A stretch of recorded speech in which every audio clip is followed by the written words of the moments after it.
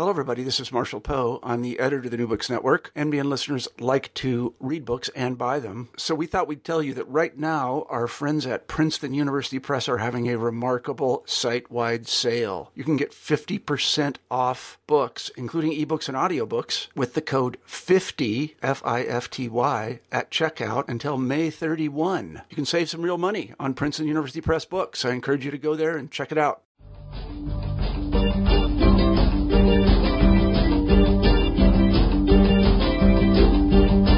Hello, and welcome to New Books in Philosophy, a podcast channel with the New Books Network. I'm Carrie Figdor, Associate Professor of Philosophy at the University of Iowa, and I'm co-host of the channel along with Robert Talisse, Professor of Philosophy at Vanderbilt University. Together, we bring you conversations with philosophers about their new books, drawing from a wide range of areas of contemporary philosophical inquiry. Today's interview is with Helen de Cruz, Assistant Professor of Philosophy at VU University, Amsterdam. Her new book, with co-author Johan de Smet of Ghent University, is A Natural History of Natural Theology, the Cognitive Science of Theology and Philosophy of Religion, which is just out from the MIT Press. Natural theology involves attempts to rationally justify religious belief based on reasoning about experience. The world appears to exhibit order or design, and so, the design argument goes, we are justified in concluding that there must be a divine designer. But what are the cognitive bases of this and other arguments in natural theology? And will revealing the cognitive processes behind these arguments show them to be unjustified or irrational? In their new book, de Cruz and de Smet examine how findings of the cognitive sciences can and cannot be used to draw conclusions about the rationality of religious belief. By examining well-known arguments for the existence of God from the cognitive scientific perspective, they expose the general features of human reasoning that are at work, about cause and effect, about agency, about inference to the best explanation, and so on. They also consider whether theism provides a good reason for the pervasiveness of religious belief across human societies across time, and they argue that the seemingly obvious conclusion that a naturalistic explanation of religious beliefs debunks those beliefs is not at all obvious. Let's turn to the interview. Hello, Helen de Cruz, are you there? Yes, I am. Hello, Carrie. Hi, welcome to New Books in Philosophy. I'm very happy to be here, and I'm excited to talk about our book. As I mentioned in the introduction, this is a book on natural theology and how cognitive science may or may not, change natural theology, but at least how recent research into our cognitive processes might certainly will inform and illuminate certain aspects of natural theology, and in particular, the various arguments for the existence of God that you trace in the book. So to begin, maybe you can say a little bit about your background as a philosopher and how you got to this particular area. And the genesis of the book itself. So about my background as a philosopher, I actually didn't start out majoring in philosophy. I started out majoring in archaeology and the art of non-Western cultures. And I was particularly interested in how the humanities, and archaeology in particular, could give me a sort of sense about what it is to be human and about what made us humans tick. But eventually, I grew increasingly dissatisfied with that. I did get my PhD in archaeology in 2007, and then I got hired on an interdisciplinary project that was led by Igor Duvin in Leuven. Mm-hmm. And there I decided, I really want to get into this philosophy, but for that you really need a philosophy PhD. So I did a PhD in philosophy under Igor.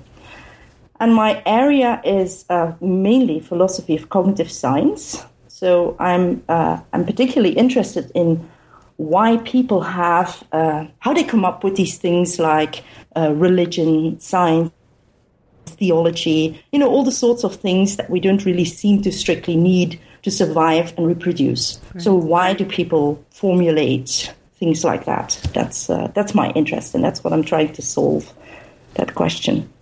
Okay, I mean, that is a central question, certainly in archaeology, right? Because you do find, evidence of various belief systems and worship, throughout, going back tens of thousands of years. In this book, you focus on what is known as natural theology, which is various arguments for the existence of God, primarily, the cosmological argument, the teleological argument, and so forth.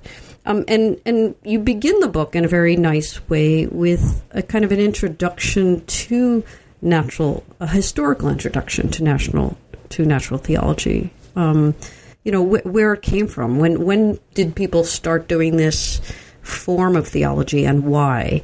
So maybe you can, to set up the rest of the interview, maybe you could summarize a little bit of this initial chapter of the history of natural theology itself.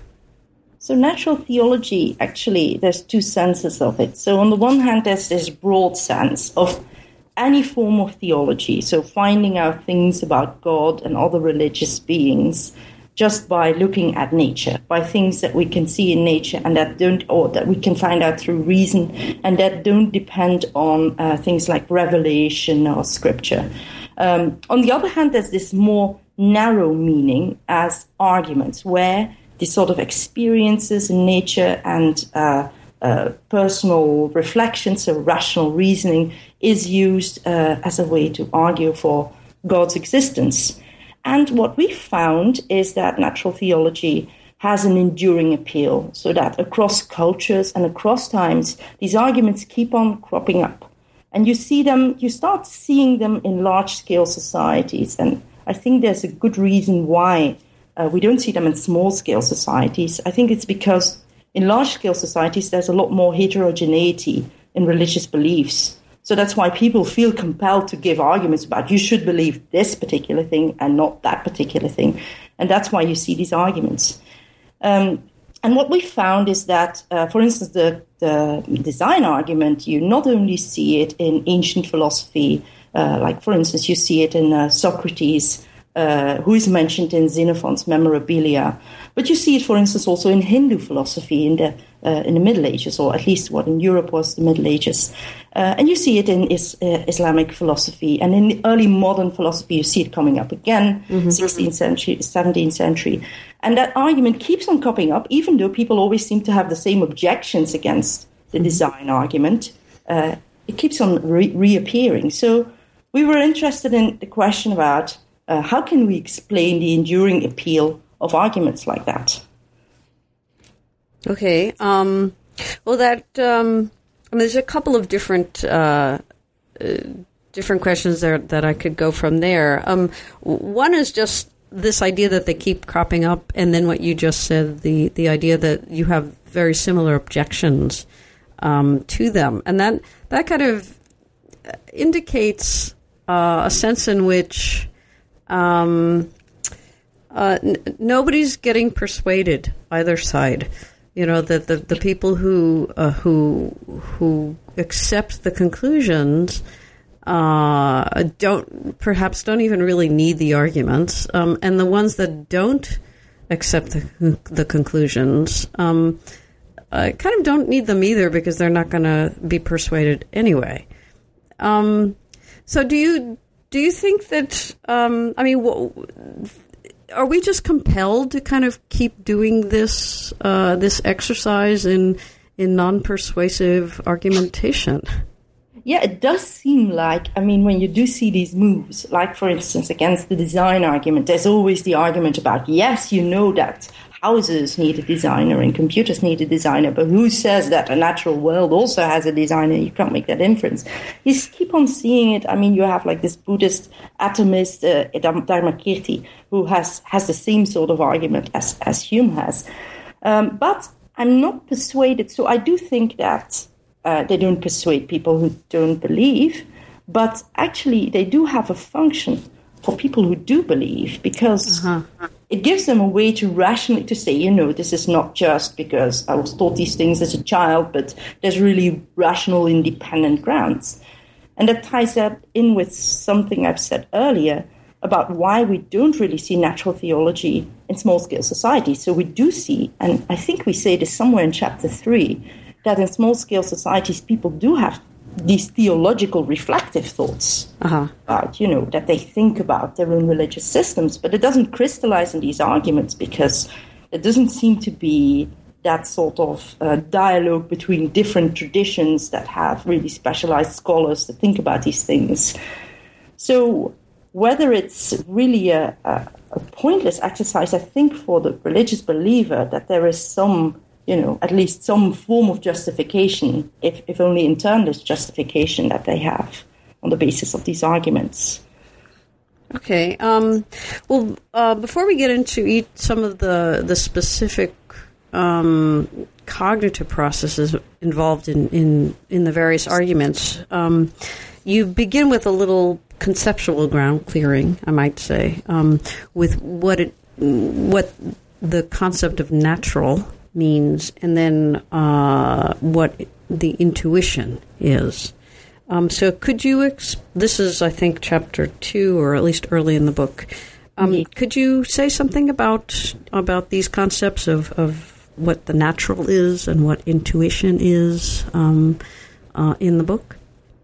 So the reason that we try to get clear on what naturalness is that cognitive scientists of religion have often claimed that religion is natural. And they use that term in many different ways. It's quite interesting. So some people, like Daniel Dennett, for instance, would say religion is natural as opposed to supernatural, that the fact that people have religious beliefs has just natural causes that are, scientifically explicable. And then you have people like Justin Barrett, who says that it's natural, like in the sense of that it feels natural, it's intuitive, and in fact, an atheist, that's at least Barrett's idea, is, really has to overcome a lot of intuitions and has to reason in a sort of more reflective way than a theist. And there's some empirical work also backing this up, that analytic thinking seems to be conducive to atheism. And then you have the idea by Robert Macaulay, and that's the idea we look at in more detail, because he has this book devoted to why religion is natural and science is not. And in that book, he discusses so he takes naturalness to mean something like maturationally natural. Things like, for instance, you have children who learn to talk and they learn to walk, and they do that without any specific instruction. It all goes, like by itself. That's what he means with naturalness. And we thought that was a really promising concept. He also has the idea of practice natural, which is the sort of skill-like naturalness, like driving, playing a musical instrument. It feels very natural, but it took you a long while to get there. So we've sharpened that a bit, and we think that, in fact, religion is not purely maturationally natural. So there's lots of intuitions that we discuss in the book that give rise to religious beliefs, like, for instance, teleological intuitions, the idea that things have purposes and that events in your life have purpose, for instance. But at the same time, there's a lot of practiced stuff as well. Like, in natural theology, obviously, you have all those moves that you do as a theologian. You know the literature, you know what people are going to object when you make certain moves within that field. So we think that a lot of practices in religion are a combination of these two. So that's naturalness. And then you have intuition, and there's a lot of discussion now in philosophy about what intuitions are and whether we really need them. And it does seem to be that lately, did you see that recent graph about the use of intuitions in analytic philosophy, where it turns out that intuition talk has really gone up in like the past few decades.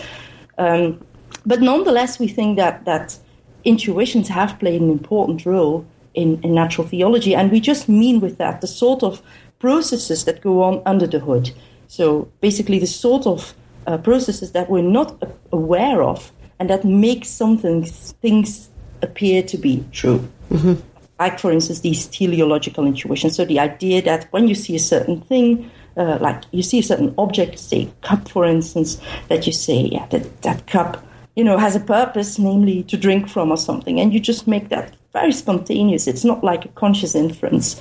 So that's basically what we mean with intuitions, and it's a term that is quite continuous. There's a lot of overlap between how philosophers use it. There's still some distinctions, but still, and the way developmental psychologists use it. So as these sort of seemings that just appear spontaneously. Okay, so I like that description of intuition in terms of processes that go on under the hood. And a lot of the book is devoted to revealing exactly what sorts of processes those are. And one of the things you begin with before getting to actual arguments, that part of natural theology, are the intuitions that we have about God's properties, or about what He is like or she, depending, I suppose, on your religious belief. How do we get these? What's your explanation about the intuitions of God's properties? And I should say, I'm sort of assuming here some sort of Abrahamic God with the usual suite of omnipotence and omniscience and all the other amazing qualities that he is supposed to have. So that's chapter 3, yes. Was actually, we were puzzled about something.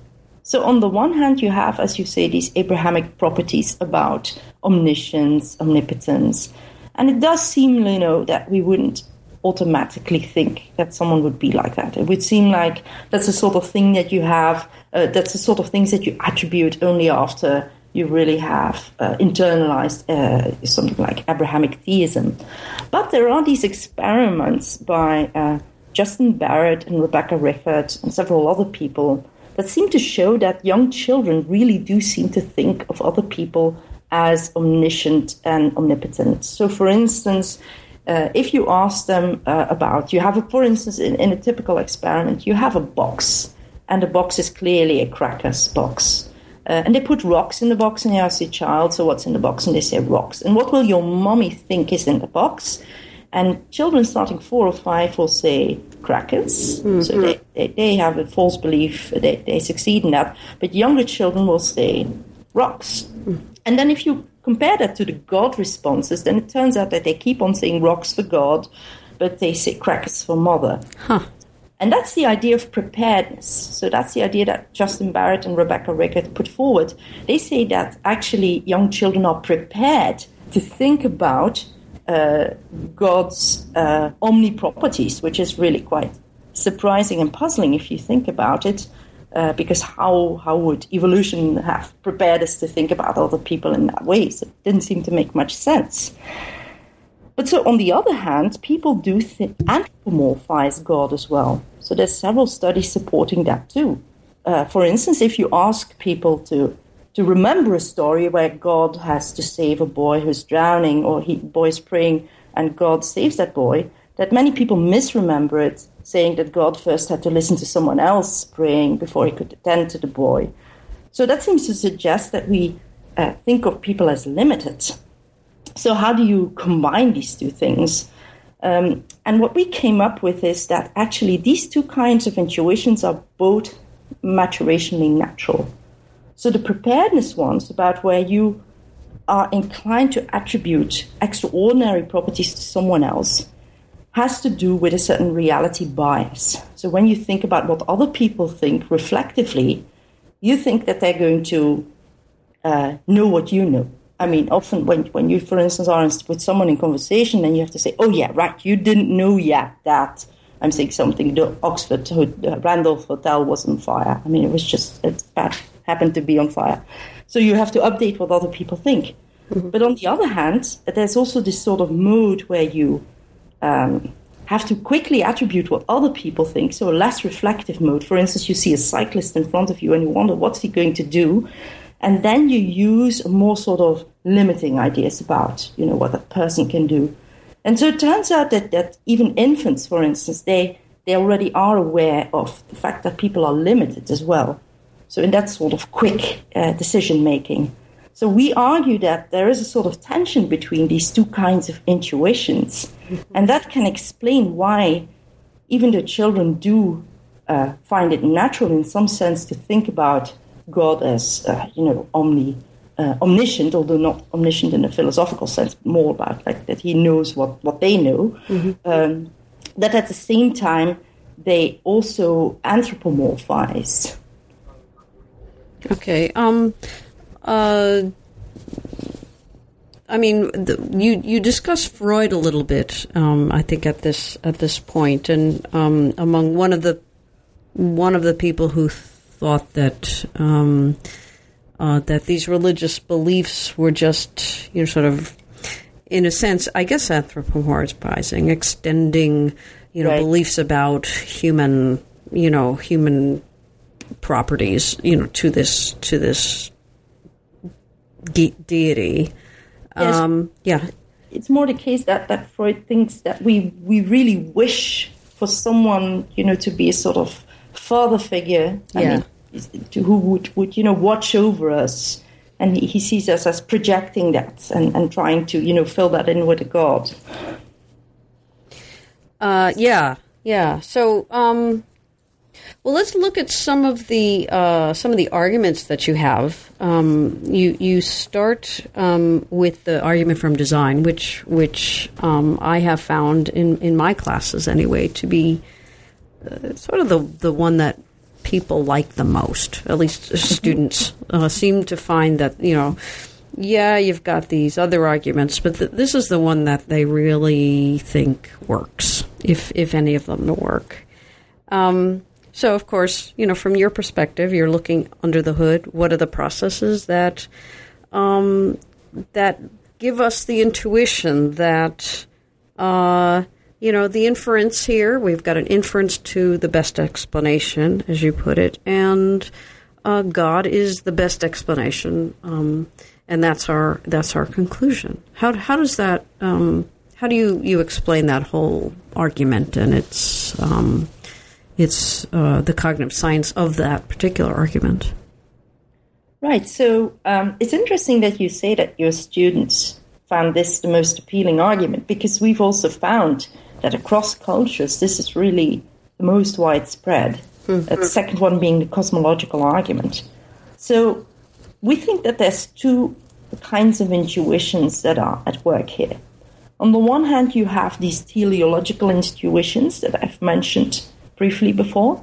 So these teleological intuitions is a propensity to see goal-directedness all around you.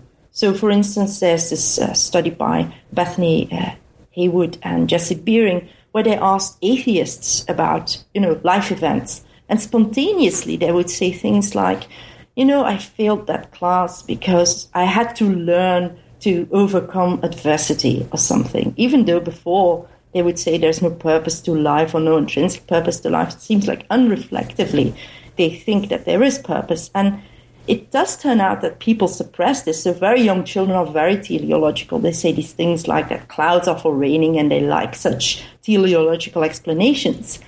And it does turn out that actually it's not totally suppressed, because when you put in the time pressure, it turns out that adults prefer bad teleological explanations, like mountains are for climbing and the sun is to keep us warm, that sort of thing. People with Alzheimer's have emergent more teleological beliefs as well. So teleology is really something that happens automatically and that makes us see purpose. And that's a really important part of the design argument, which after all is sometimes called the teleological argument. So next to that, you have also design intuitions, and that's what's called in the literature the design stance. And the design stance is the stance by which you look at something and you see that it was designed to fulfill a certain function or to be a member of a certain class of objects. Now, it turns out that the design stance is something that's very sensitive to background information. Mm-hmm. So, for instance, when you listen to a piece of music, and it sort of sounds like modern music, contemporary classical. And then you're told that it's computer generated, or you're told that some other composer made it. It turns out that people, if you look at the brain areas, the areas that are normally used for intention attribution and theory of mind, they light up when people think it's made by a composer. And also people have found this with young children. So when they hear that a splash of paint was made unintentionally, then they just say it's a splash of paint. When they hear it was made intentionally, then they say, I see a bird, or I see a sun, or I see a bear, things like that. Mm-hmm. So in the design argument, what people actually do is they take these teleological intuitions, which are automatic and, very hard to suppress, and then they take the design stance, but then they have to take this God element in. They really have to say, and God is the one who designed it. So this is one of the things why it is an argument to the best explanation, and it really is an argument.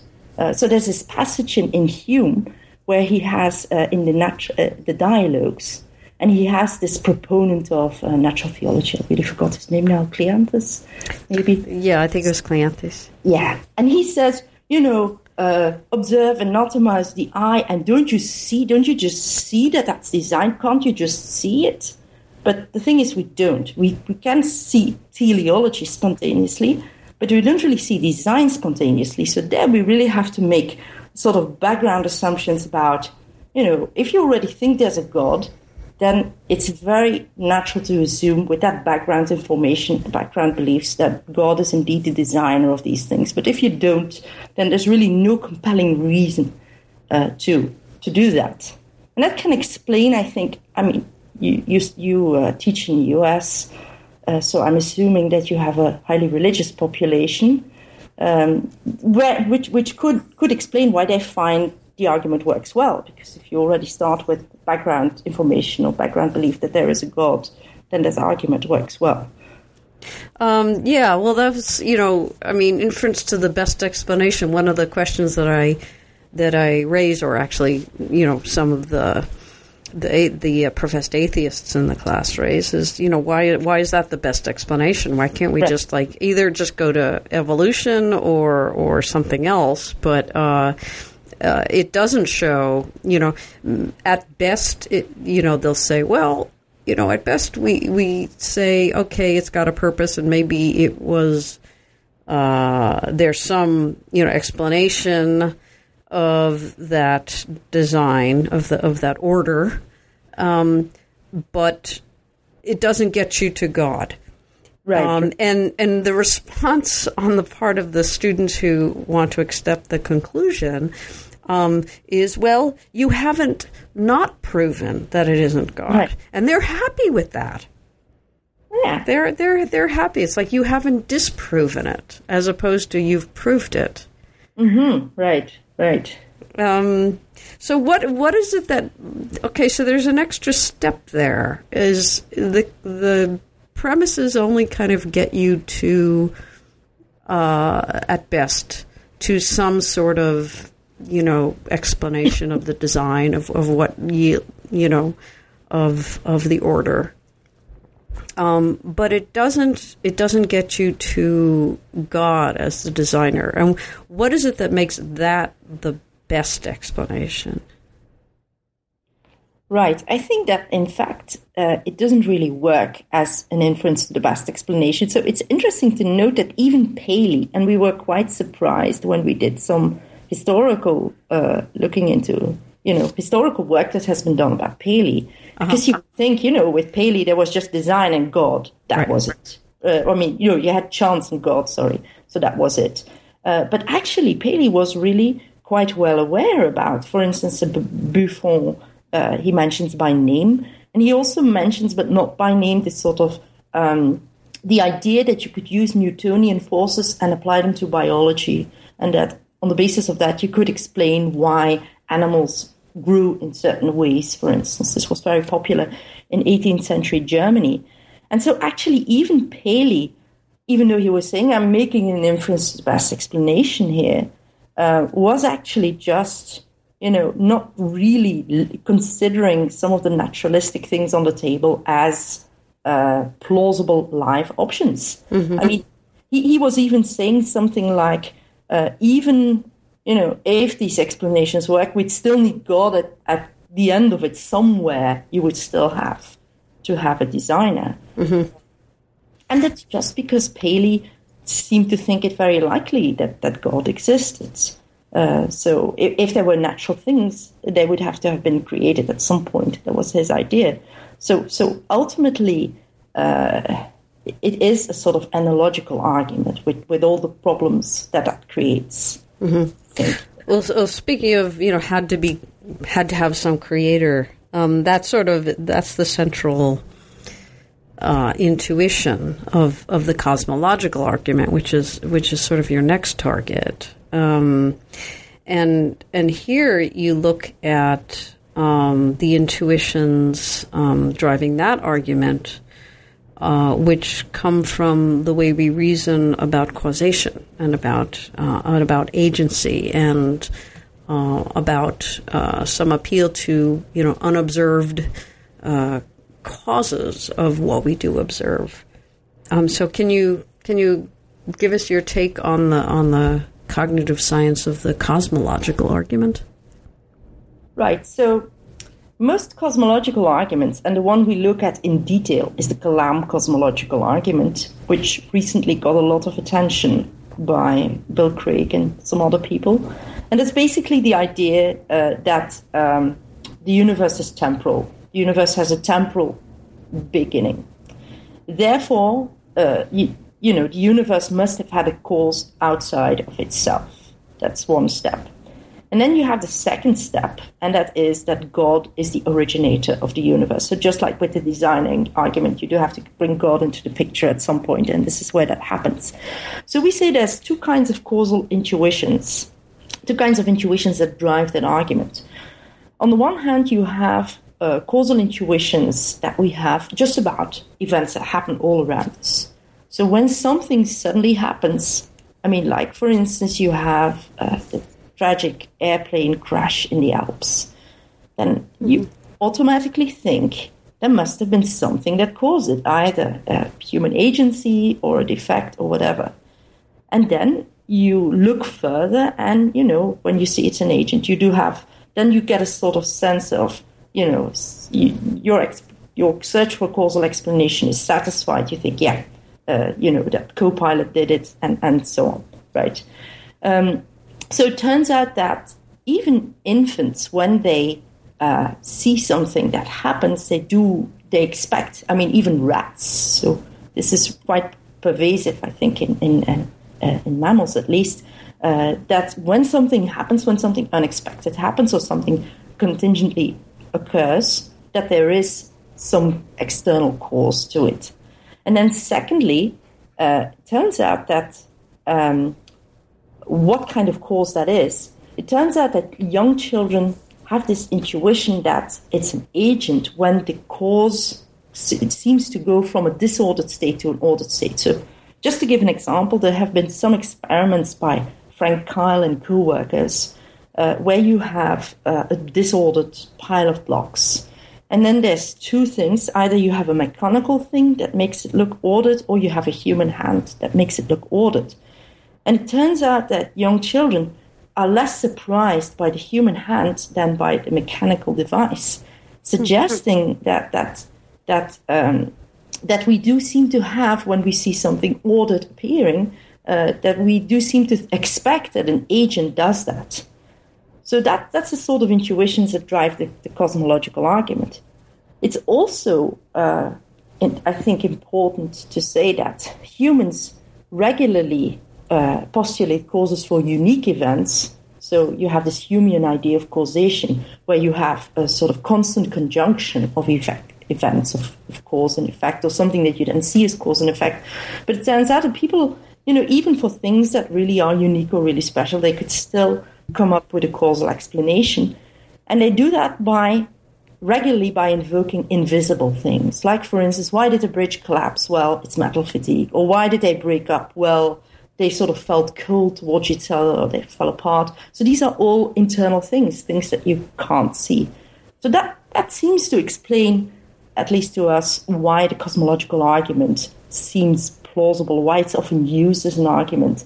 That is that it draws on the intuition that if there are contingent things happening, that there has to be an external cause, that if that's an ordered state that occurs, that it's an agent, and that it's something, an invisible things are easy to invoke. Something like God seems to be something that people can very easily invoke when they think about the origin of the universe. We've talked about two of the main arguments. There are others that hopefully we get to.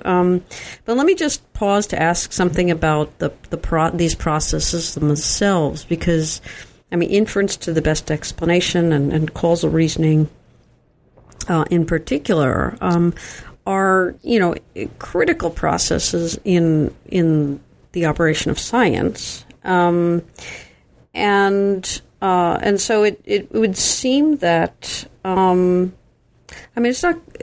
To what extent are these? If you arrive at a scientific conclusion, right, by say inference to the best explanation, right, or some legitimate use of causal reasoning, it would seem that the rationality of that conclusion or the justification of it by referring to a particular process that's justified is undermined if you can use these same processes to arrive at conclusions that are apparently, certainly not scientific, probably not naturalistic in any way.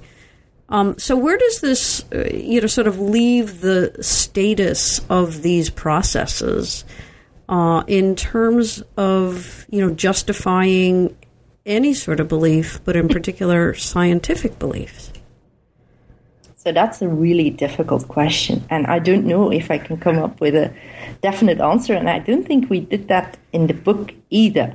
So certainly, you could have a sort of evolutionary story that goes as follows. If our causal intuitions were widely off track in everyday events, that wouldn't be a good thing. And, our inference to the best explanation, similarly, suppose that were a really bad way of reasoning as usual, that would have fatal conclusions. So you could sort of support as kind of common sense, everyday reasoning about, about causal processes and about other things. But so indeed we use these things in science, and you could say, is it warranted to use them in such a special domain? We come back to this in chapter 9, where we talk about reliabilism, and where there's the question about, causal intuitions, they work in everyday middle-sized objects way, but they don't really work in quantum way, and they don't really work that well when we think about the beginning of the universe. And so once you start questioning these causal intuitions, then, the whole edifice starts coming down. That's the idea of collateral damage that we mention in the book. Mm-hmm. So we think it doesn't lead to sort of widespread, broad, across-the-board skepticism, since it seems unlikely that would happen. And then about science, well, so I don't know if you know John Wilkins and Paul Griffith's paper about the Million Bridges. So they say that basically that science, there is some justification for science because science is useful or something like that. But so I don't think that it should lead to a widespread skepticism, but you can't, on the other hand, cordon them off and say they don't work for religion, they do work for science.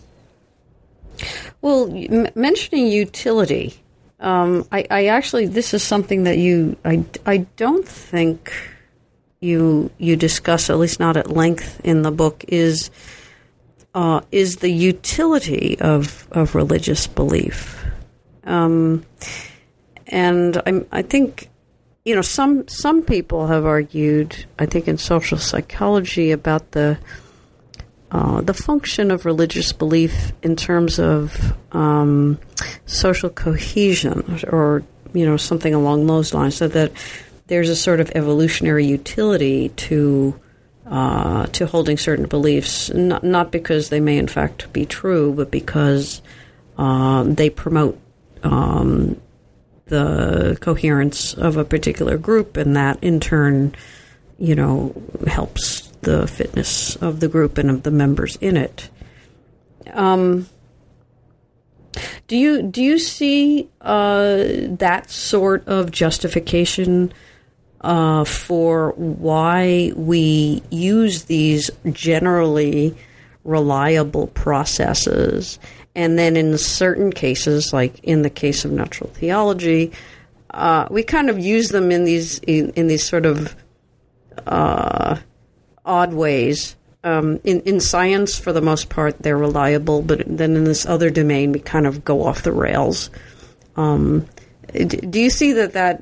I don't know if you would describe it that way, but would you support that sort of a justification for why we'd be using processes that have a very important role in science and in truth-seeking enterprises?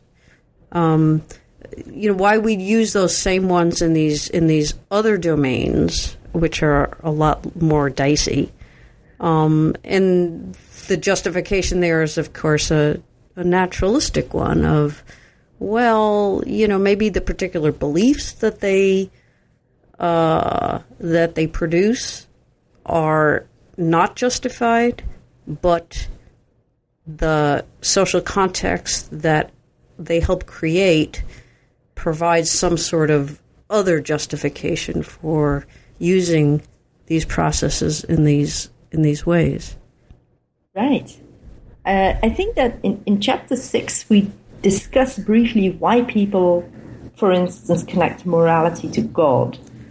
And there we say that, in fact, the reason that we do that is not that there is some sort of intrinsic link between morality and God, or not at least obviously so, but that it's just the case that we come from these cultures that have a really successful systems where, big, watchful, punishing deities have been connected to moral norms. Mm-hmm. So that people, we just all... most listeners, I think, of this interview will have been raised in a culture like that. And that's why we make this intuitive connection between God and morality.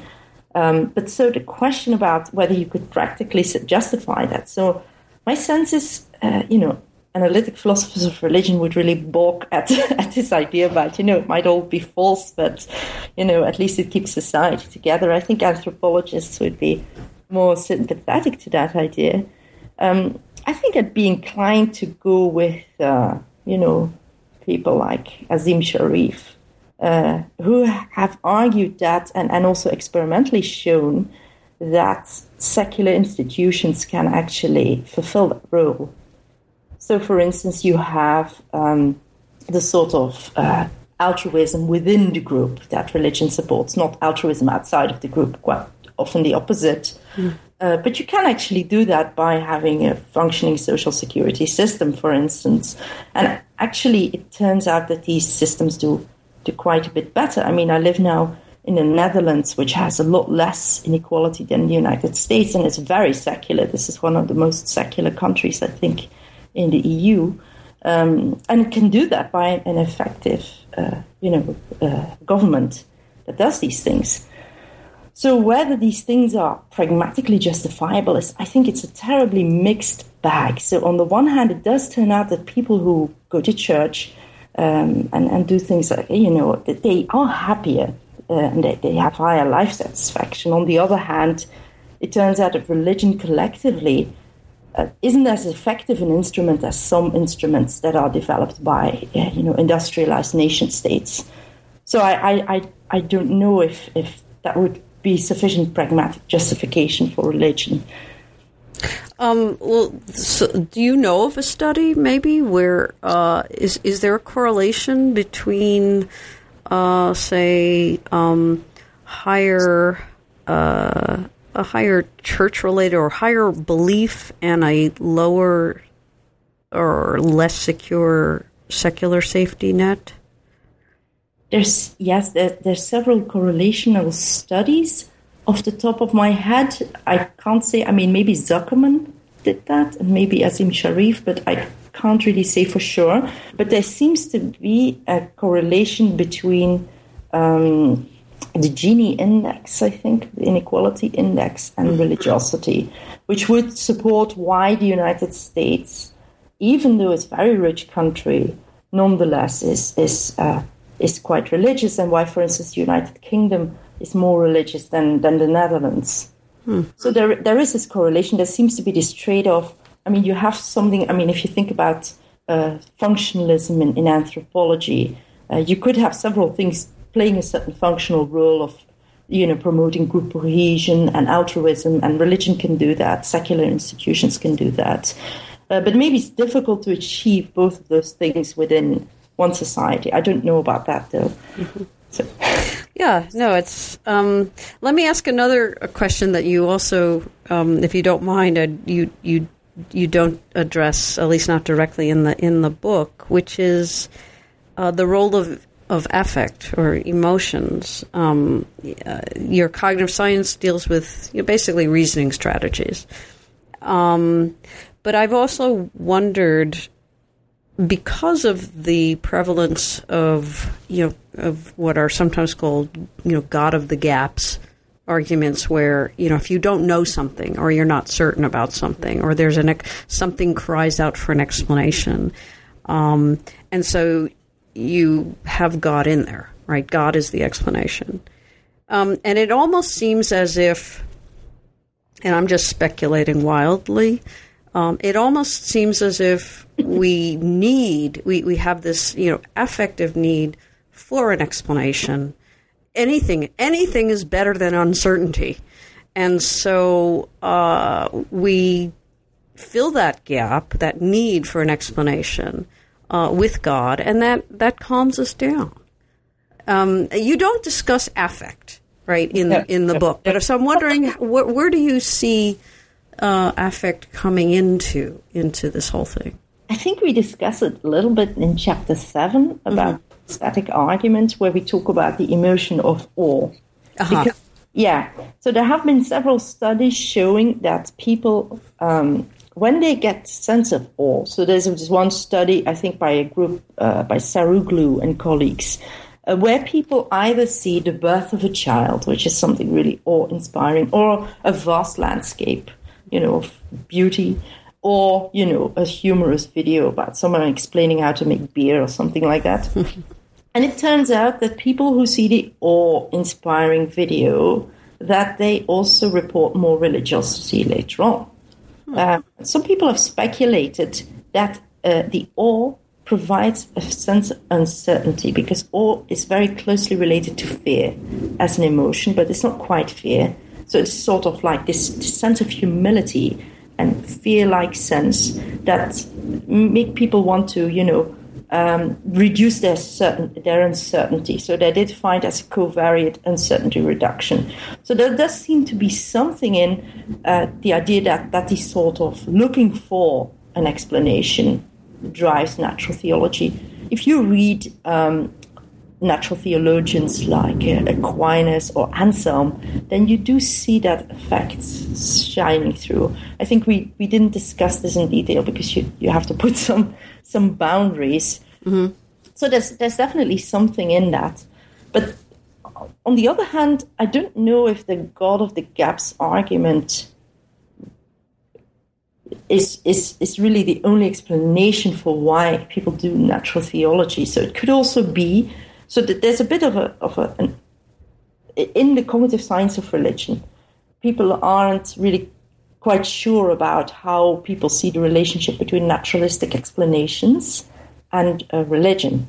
So some studies seem to suggest that people see them intuitively as in a position. Mm-hmm. So, for instance, when you give someone a really bad scientific explanation, then they become more creationist in their responses, for instance. So that seems to suggest that people see this sort of thing about if it's not scientific, then it's religion, sort of like God of the gaps.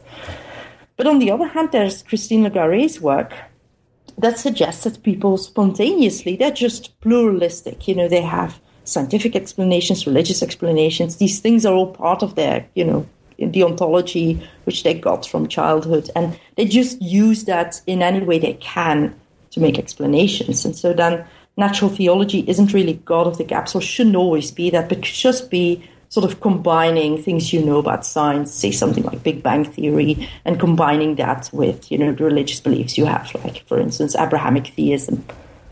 Mm-hmm. Okay. Let me get back to, you mentioned chapter 9 before, and I did want to get to that chapter in particular because it addresses what might be, well, certainly one of the fundamental questions, which is, you know, when you look at the cognitive science of religion, does this end up debunking the religious beliefs? I mean, you know, show that they are just, you know, actually not justified, and, you know, give a naturalistic explanation leads to showing that these beliefs just do not have any rational justification. And you actually, I mean, you give a very subtle discussion of that point, in which, as I take it, you sort of show, well, both sides, you know, the theistic side and then the, you know, I guess Dennettian naturalistic side, they both kind of end up saying, you know, that the other side has the burden of proof.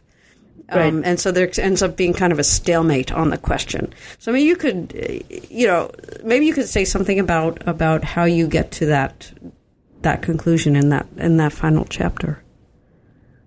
Yeah, so we've seen commonly in the literature two ways in which people combine cognitive science and religious beliefs. So there's not much yet on cognitive science and then what the implications has for philosophy. But when you do see discussion, it's usually focused on that. So on the one hand, you have a sort of debunking route where people say that the cognitive processes that yield religious beliefs are off track. So, for instance, you have overactive tendency to see teleology. Therefore, you know, you can't trust that those beliefs are true. And on the other hand, you have more vindicating arguments that say that, you know, and this is what Kelly Clark and Justin Barrett do. They have a sort of Reesian defense. They say, yeah, you know, these everyday cognitive causal cognition works well in everyday life, and moral intuitions, it seems that it works well, that we think it's morally wrong to torture puppies, and that's objectively true. And so we have all these intuitions that work well in everyday life. And so, you know, why shouldn't we use those then in natural theological arguments? We could do that just as well. But one of the problems here is you can't really, in order to say whether those processes are truth conducive or not, you'd have to fix the type process, and that's a generality problem for reliabilism. The question is, how do you fix the type process without already, you know, making all sorts of assumptions about what the conclusion is going to be? Take, for instance, if you take a cosmological argument, you have those causal intuitions that say that every contingent event has a cause. And then if you take the Reedian route, you could say, well, it's reliable in everyday life, so it's also, you know, why shouldn't we trust it when we think about the origin of the universe?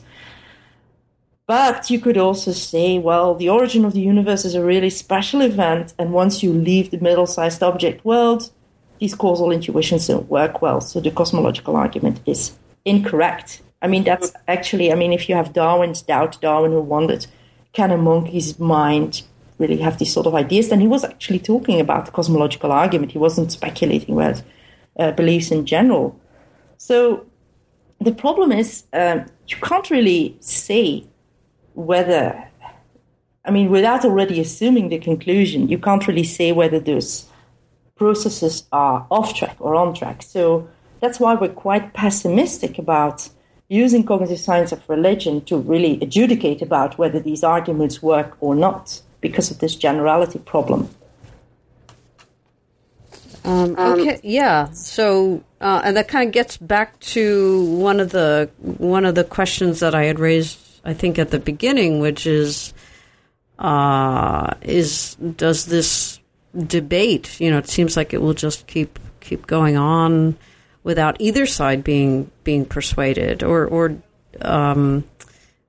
is that just something that we need to accept, or is there or is there some way in which there might be some adjudication between the two sides, that or some maybe some neutral evidence or neutral way of typing the processes, or is this just sort of, well, this is a practice that people do, and that's an end of it?